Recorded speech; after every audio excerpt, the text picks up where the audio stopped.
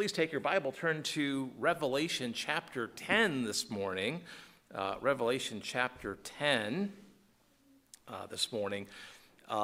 Very interesting chapter. This is the chapter in which John is commanded to eat the little book, Brother Ray. We'll talk about that. There's some controversies, or maybe Mike debates is a better word, about certain things within this chapter. So other thing that's worth noting is that this does seem to be a sort of parentheses on the timeline. We've seen one of those already. Of course, we have several we've called them parenthetical chapters in Revelation. So the timeline is moving along, and then there's sort of a pause in the timing, and the Lord uses that to reveal some other things.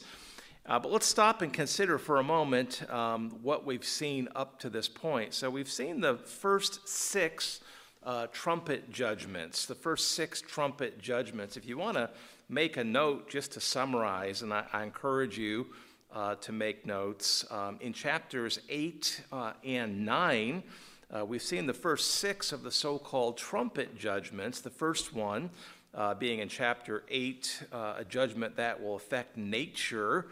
Lord will send fire with hail to destroy the vegetation. So you can make a note of vegetation, destruction of vegetation, perhaps.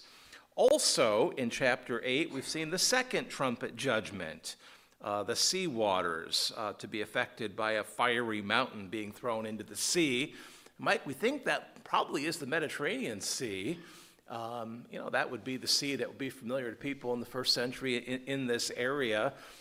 John's writing from the Isle of Patmos, we believe, and so that would be in the Mediterranean also. Some naval action taking place overnight, I understand, in the Mediterranean off the shores of Israel and Gaza. So that's the area of focus here, it would seem. The third trumpet judgment, also in chapter 8, star named Wormwood falls to the waters, making the waters bitter. We saw that. We considered the meaning of that. That's the third trumpet judgment, the star named Wormwood. Do you remember, Zach, what wormwood means? Bitter. Yeah, it has that idea. And then the fourth trumpet judgment, also in chapter 8, the Lord will smite heavenly bodies, cause darkness on the earth. So darkness. And remember, we noticed how some of these judgments seem to parallel the judgments or plagues of Egypt when the Lord was dealing with Pharaoh. It's very interesting. We were careful to say that while the plagues of Egypt in Exodus were literal historical events, the Lord worked supernaturally in history to literally bring those things to pass as historical events, that they might also foreshadow certain aspects of the tribulation. And so we saw that. We considered that a little bit. In chapter 9, the fifth trumpet judgment, also called the first woe, right? The fifth trumpet judgment, Satan falls from heaven, unleashes a demonic army, it would seem, from the abyss. So that's chapter 9, the fifth trumpet judgment. Chapter 9, also the sixth, the second woe, an army of 200 what? 1,000? Hello? Is it 200,000? What was the number? 200 million. An army of 200 million. It was 200,000, which would be 200 million, Mike. We talked about how today there is a nation on the earth that could, in theory, raise up an army of 200 million. That'd be which country? China. Yeah, they have a population of more than 1.4 billion, and we said, Brother Ray, they would have to conscript about 15% of their population. The United States conscripted about 12% of its population during World War II, so that's, obviously many more people, but in terms of the proportion or portion of a nation, it's theoretically possible. Their army today is, only about 1 million, or 2 million. 2 million. That's a very large army. It's the largest army on the earth, but in theory, they could scale. It is a nation that could scale its army to 200 million and still function as a nation. The seventh trumpet judgment will be opened in the next chapter, in Revelation 11. But we have some things, a little bit of a parenthesis to see and deal with here in chapter 10. And so let's jump right in here. Revelation 10, verse 1, John sees another mighty angel, Brother Mike, and there's a debate about the identity of this mighty angel. Is it the Lord Jesus Christ, or is it an angel, is the debate. Revelation 10, verse 1, John writes, "And I saw another mighty angel." Now, we know it says angel, come down from heaven, clothed with a cloud, and a rainbow was upon his head. That's very interesting, because we know there's a rainbow where in the heavenly throne room, it would seem. And so this is consistent with the place and the person or persons of the heavenly throne room. And his face, there we go, was as it were the sun, and his feet as pillars of fire. And he had in his hand a little book open. He set his right foot upon the sea, and his left foot on the earth, perhaps visualizing authority or breadth of authority. Now, I think if you only had those verses, Brother Gary, if we only had those verses, I'd probably look at those verses and say, well, it says mighty angel, but boy, I'm not sure that's not Christ himself. If we only had these verses, I'd look at things like his face was as it were the sun, and I'd compare that back to chapter 1, verse 16. Go there real fast. Chapter 1, verse 16 is pretty clearly speaking of Christ. Chapter 1, verse 16. He had in his right hand 7 stars, and out of his mouth went a sharp two-edged sword, and his countenance was as, here it is, was as the sun shineth in his strength. So, I'd look at things like that and say, well, there's similarity in language, similarity in description of appearance.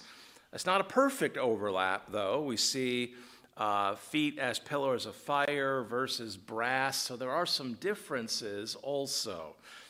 So I see some commonality or similarity in language that describes this angel and the language that very definitely describes Christ. So, it causes me to at least consider the possibility, is this Christ or is this an angel?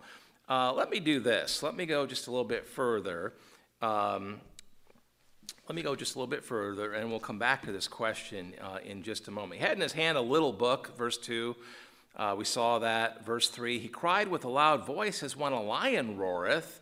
When he hath cried, 7 thunders uttered their voices. So we'll come back and consider that also. When the 7 thunders had uttered their voices, I was about to write, and I heard a voice from heaven saying unto me, seal up those things which the 7 thunders uttered, and write them not. You saw them, you heard them, but don't you dare write them down. And then verse 6, and swear by him. So this mighty angel, swear by him that liveth forever and ever, who created heaven and the things that therein are, and the earth and the things that therein are, and the sea and the things which are therein, that there should be time no longer. Now, by the time I get down to verse 6, or when I see verse 6, Mike, I start to question, is this really Christ, or is this an angel that might be swearing by Christ? People have taken different positions, but I wonder if Christ would swear by himself. I wonder if he would swear by himself. Some might take that position. I personally wonder about that. This one, swear by him that liveth forever and ever. Now, he seems there in verse 6 to be referring to someone who is not him. The language, the grammar there gives us some clues, I think. Verse 6 says, he swear by him that liveth forever and ever. The language, the grammar would suggest that he's not swearing by himself, but rather by swearing by or according to someone who is not him. Does it absolutely rule out the possibility that this is Christ here? No, I don't think it absolutely rules it out, but it gives me just makes me stop and wonder. Perhaps this is a mighty angel, as John actually records, who comes in the power and authority of Christ, communicating the message of Christ, coming in setting a foot on two parts of the earth, picturing the authority of the one who has sent him, and swearing by the one who has sent him. I think that would be probably where I would land on this. If you have a different position, that's fine. There are some difficulties certainly in the book of Revelation, but to me it seems, given the language, given the fact that he's swearing by the one who is Christ, I think it's probably more likely that this is, in fact, an angel. And so that would be my position. It is exactly as John writes, another mighty angel. Zach, also think that phrase right there probably points at the fact that it's a literal angel. I don't know that Christ would be described as just another mighty angel. Sure, it's a mighty angel, but this seems to be another of the same kind or similar type is what's in view here grammatically also. And so we're looking at the grammar, we're looking at the words. Certainly there's similarity in the description, the face as it were the sun and so forth, but this would be consistent with the idea that this angel is sent in the power and authority of Christ, and with the message of Christ. And so that's kind of where I would land on this. Again, if you had a different view, that's something that can and will be settled in heaven, certainly, and that's okay. That's quite okay. Let's look again at verse 3, because this is another difficulty. So, Brother Ray, we understand the book of Revelation is filled with challenges and difficulties, and one of the good things about this causes us to stop and slow down and really chew and pray and think about Scripture, comparing Scripture with Scripture, really stop and prayerfully considering what is it that we're seeing here. Verses 3 and 4 are two more verses where it's challenging, but let's take a look. Verse 3, we read it. Let's see it again. The seven thunders. So this mighty angel cried with a loud voice, as when a lion roareth, and when he had cried, seven thunders uttered their voices. Zach, the giving forth of messages would be consistent with the role of a literal angel, right? They're messengers and ministers of the Lord. He cries with the voice of a lion. When he had cried, seven thunders uttered their voices. So thunder is what? When you think about thunder, what do you think of, Brother Ray? Is it a gentle, casual thing? Normally it startles you, right? Unless it's one of those kind of gentle, rolling thunders that come in as the rain is just gently wafting down. But a lot of times thunder will startle us, right? It seems to kind of come out of nowhere. And it's like boom, crash, that kind of experience. And so that's sort of what I hear. Seven thunders, like a lion roareth. So I don't think these thunders are associated with something comforting, or something that would be peaceful. Seems to be. The language of thunder would be more consistent with additional judgment, right?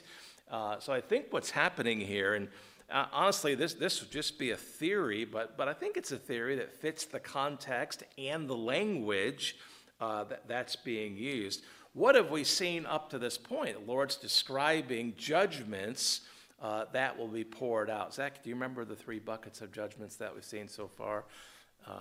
Or maybe a couple of them. Obviously, we have trumpets, right?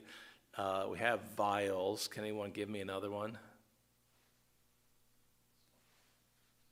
What is it? Seals. And they're alphabetical, right? So we made that observation last week. Seals, trumpets, vials. That would be sort of the hierarchy of the judgments. Seals contain trumpets and then vials. And are these literal things? Well, they seem to be symbolic language that the Lord is using to picture and sort of describe a hierarchy of the various literal judgments that he's going to pour out. So it's poetic language that's being used to picture literal events in the future. And so I would say, given that, given the language of thunders, and given the context of a program of judgments, that this does seem to be some additional program or part of the program of judgments that the Lord will pour out. He cried with a loud voice as when a lion roareth. When he had cried, 7 thunders uttered their voices. And when the 7 thunders had uttered their voices, John says, I was about to write. Well, sure. The Lord has given him visions of a whole series, Brother Ray, of tribulation judgment, and he's had him to write them down. The Holy Spirit has moved him to write them down, and so he figures, well, okay, I'm hearing 7 more judgments, I think is the idea, and he's ready to write them down, but the Lord says, whoa, no, these you're not going to reveal. When the 7 thunders had uttered their voices, I was about to write, and I heard a voice from heaven saying unto me, seal up those things which the 7 thunders uttered, and write them not. Do not write them down. So I think the idea here is that there's 7 additional types or forms of judgment that John was going to write, but the Lord said, nuh-uh. Do not reveal these things. These will not be revealed. I wonder why. Do you wonder why? I mean, if our interpretation is right. By the way, why 7? We have the 7 perfections of the Holy Spirit that we believe we've seen, which would be a reference back to that language in Isaiah that we've looked at. And now 7 thunders, there's certainly significance, perfect or complete, a series of judgments that are perfect for God's purposes at this time and complete. They will be completed as when the time comes. But I wonder, gentlemen, if you have any theories as to why the Lord did not permit John to write these things down. Any thoughts? Any thoughts? Well, it's interesting. It's interesting. We'll find out. We'll find out when the tribulation begins. It's just very interesting. There are certain things, Brother Ray, that people will be able to open up the book of Revelation and kind of line up what they're experiencing during the tribulation to what the book says. And people will be able to point, and they'll be able to point, and they'll be able to point and say, listen, sure enough, this is what was prophesied by John 2,000 years plus ago, and this is what we're seeing in the world today, quite remarkably. And some people might say, yeah, but this thing, and this thing, and this thing, and this thing, these 7 things maybe, they're not in there. And so I'm not sure I'm buying it. But then you might be able to come and say, well, look, in chapter 10, verses 3 and 4, there's 7 thunders, maybe 7 things, 7 judgments, 7 events that the Lord did not allow John to write for whatever reason. And so something like that might be in view here. Those who will be tempted not to believe because they don't see everything that they see literally described, and then we'll be able to look here and say, yeah, but there were certain things that the Lord did not allow John to write, and so this would be an explanation that would be very credible and believable. I believe that's a good theory at least. Brother Ray, we're theorizing a little bit. We don't. All we can say is what the Word says. There's just a little bit of a theory here. The Lord will reveal all of these things in His time. See this oath that the angel swears or takes. The angel takes an oath in verses 5, 6, 7. We saw this, but see it again. The angel which I saw stand in the sea and upon the earth lifted up his hand to heaven and swear as in taking an oath of allegiance. By him that liveth forever and ever, who created heaven and the things that are therein, and the earth and the things that are therein, and the sea and the things that are therein, that there should be time no longer. I think the idea at the end there, time no more delay. No more delay in carrying out the things that will be revealed from this point forward.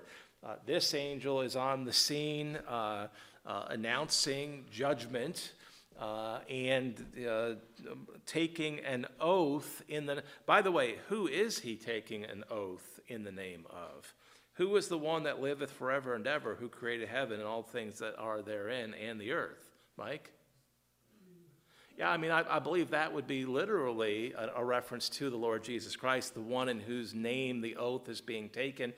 I know that God the Father is eternal, and he's not the same as the Son. I know that God the Spirit is eternal. He's not the same as the Son. They're all eternal, and they all cooperated at creation.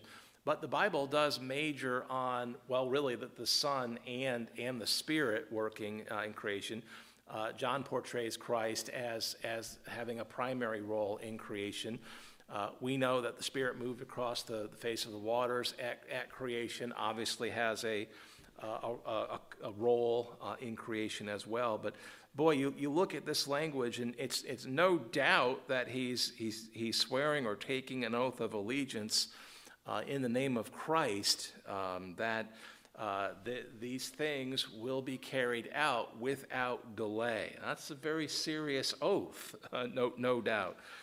Again, I personally think it's unlikely that Christ will be swearing this in his own name.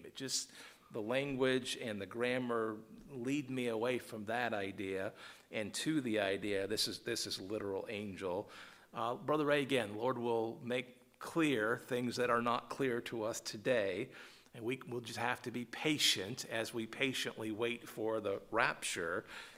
We'll know for sure. But it's either Christ or an angel swearing that there'll be no more delay. The program will continue. The program of causing people to wake up spiritually and to see Christ, the gospel, to come to him, it will proceed now. Verse 7. When the angel proceeds, the return of Christ will be at hand. But in the days of the voice of the seventh angel, when he shall begin to sound, the mystery of God should be finished, as he has declared to his servants, the prophets. There's some difficulty here, but the idea of the mystery of God being finished, I think, would be consistent with the idea of the return of Christ. Turn over to chapter 11. Just flip over to chapter 11 for a moment. We'll compare this quickly to verses 14 and 15. 11:14 says, "The second woe is past, and behold, the third woe cometh quickly, no more delay." Verse 15, "And the seventh angel sounded, and there were great voices in heaven saying, The kingdoms of the world have become the kingdoms of our Lord and of his Christ, and he shall reign forever and ever." And so language does seem to be consistent with the coming of Christ quickly now. The program of judgment will be completed. It will be completely finished at his second coming at Armageddon, where he puts down the foes of Israel. By the way, you can't help but think about that over the last 24 hours, right? You've got Hezbollah forces streaming into Israel by land, sea, and air, warring against people in southern villages, southern Israel. You had some conflict with Hezbollah in the north, in Lebanon also. And, that's, Brother Mike, you can't help but see that and say, this is just a little hint at what's coming in the tribulation. All the armies of the world will be arrayed against Israel. Right now, they've got an enemy in the southeast. They've got an enemy in the north, both kind of coming at them. Certainly, the south is far more serious at this point, at least. But it's just a hint. Gary, do you have a thought? Oh, you certainly can. That's an excellent point. There's no doubt that Iran is funding and coordinating the whole thing. There's no doubt about that at all. That's an excellent point, Gary. I don't know to what extent Russia may have involvement, but I would not be the least bit surprised. Through Syria, right, and there's certainly potential for certain Syrian elements to come into the equation from the northeast before this is over, right. We consider Gog and Magog in prophecy and how that pretty clearly alludes to Russia. And so, yeah, this is not the tribulation. This is not the tribulation, but boy, these events, they clearly hint at. They're just a little hint of what is coming. And by the way, you can also include the Temple Mount in that because that was considered the inspiration for what's taking place. yeah, so right, the defense of the Temple Mount is one of the reasons that are given by the Gazan forces, Hamas, to come in. And right, there have been some minor, what I would characterize as minor annoyances to Muslims at the Temple Mount. They don't call it that, of course, in recent days. But, it's I had to not laugh, but smirk a little bit over the past 24 hours. The media were saying this kind of invasion into Israel is unprecedented in history. Well, in the last 40 years, sure, but not so much in 73 and 67 and then 586 BC also. Yeah, forces came in and destroyed Jerusalem. So not really unprecedented, but certainly unprecedented in the last 40 years. We'll pray. Is the stage being set for the rapture and the tribulation? I've been saying that for a long time.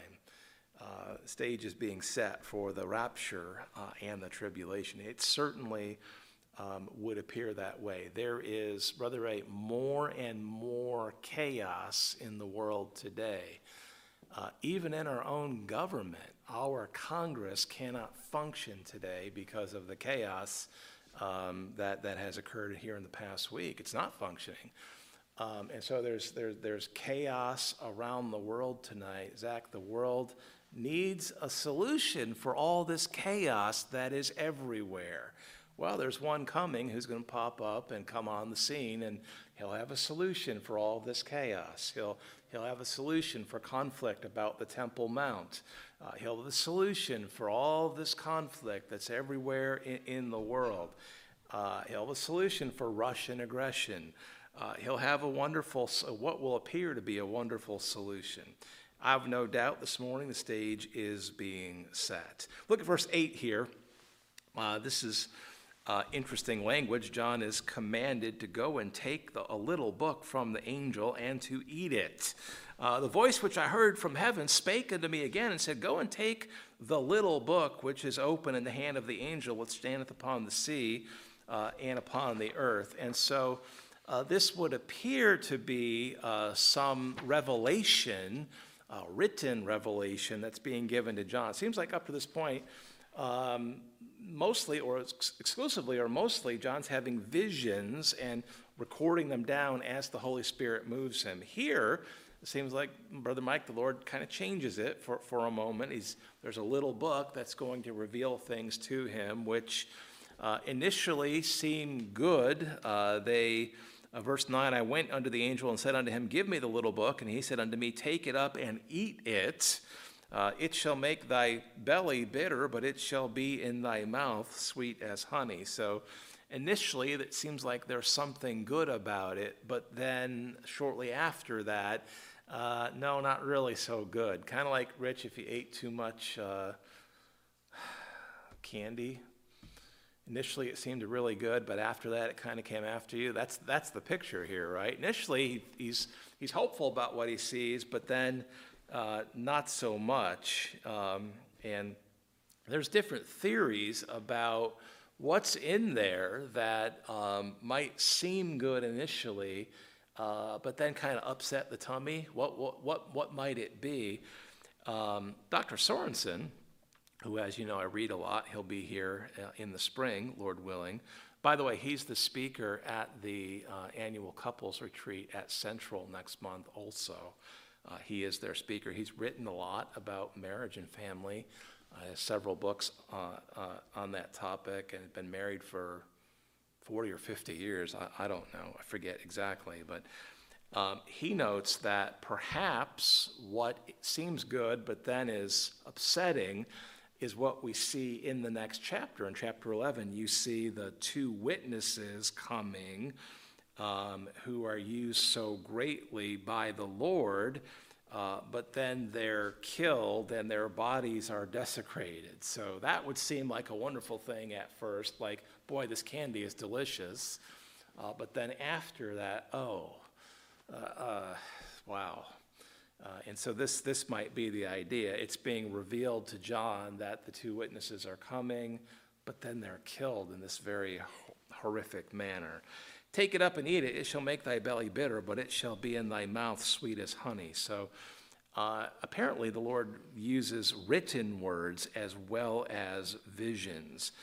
John obeys. Verse 10, I took the little book out of the angel's hand and ate it up, and it was in my mouth sweet as honey. But as soon as I had eaten it, my belly was bitter. My belly was bitter. We're reminded of other similar accounts. Ezekiel received instruction to eat the scroll that regarded the Lord's judgment on Jerusalem. We've seen that recently, Ezekiel 3 and verse 1. Take in the truth, chew on it, digest it, get it down in there. Know this truth that well. Chew on it, get it into you. But that was difficult truth also. That was difficult truth regarding the judgment of Jerusalem. And so, again, it's a theory. What might be the case is that he's initially encouraged about the ministry of the two witnesses that we'll see, but when he comes to a more complete knowledge of their end, it would upset the stomach, might be the idea. Verse 11, he, the angel, said unto me, thou must prophesy again before many peoples and nations and tongues and kings. He's instructed that he must prophesy. Well, how is he going to do that? What's he going to do? Well, he's going to get those written words, to the extent the Lord will allow him to, down and to share them with people through the Word of God. And perhaps what he has seen there is what we will see in the next chapter, chapter 11. Brother Ray, I would say at least that makes sense. That makes good sense. Lord says, take this. You're going to eat it. Sure, it's ultimately going to be somewhat upsetting, but you need to give forth what you have read, what you've seen in this book. And he's been immediately obedient up to this point, and so sharing those words in the next chapter, I think, would be consistent with his idea of being, his example of being immediately obedient. So that's a good working theory. It does fit. Some things here we can't be absolutely sure of. I can't, jump up and down and be absolutely dogmatic and insist that you see everything exactly as I do in Revelation, because it is challenging. There are some difficulties. Good people have taken good positions or different positions on different things, but where things are difficult and open to a fair amount of interpretation, Mike, I'm going to say that and be very honest about that, not demand that people see things exactly as I do. I think that's the right approach. Let's stop there. We'll pray. Father, thank you, Lord, for this chapter. We're not discouraged or frustrated, Lord, that some of these things are difficult. Lord, they cause us to chew on your words, to prayerfully consider them, to look to you for guidance in our understanding, and Lord, to recognize once again this morning that you are so much higher than we are. You have a perfect understanding of all things, and we do not. Lord, I pray that where we might be a little unsettled and about not having a settled understanding of a passage, a verse. Lord, that would be a prompt to just continue studying and praying and reading and allowing you to work through your words. And recognizing, Lord, that you have a purpose, no doubt, for not revealing certain things. You did not allow John to reveal the content of those 7 thunders. You have a purpose for that. We may wonder about that, but I pray this morning you help us not to be frustrated about that. Lord, for that matter, help us not be frustrated about any aspect of Scripture that we struggle with, but to just be prompted again to study and to pray and to pray and to study and to look to you. Lord, we know this morning we have the Spirit who leads us into a common understanding of your words.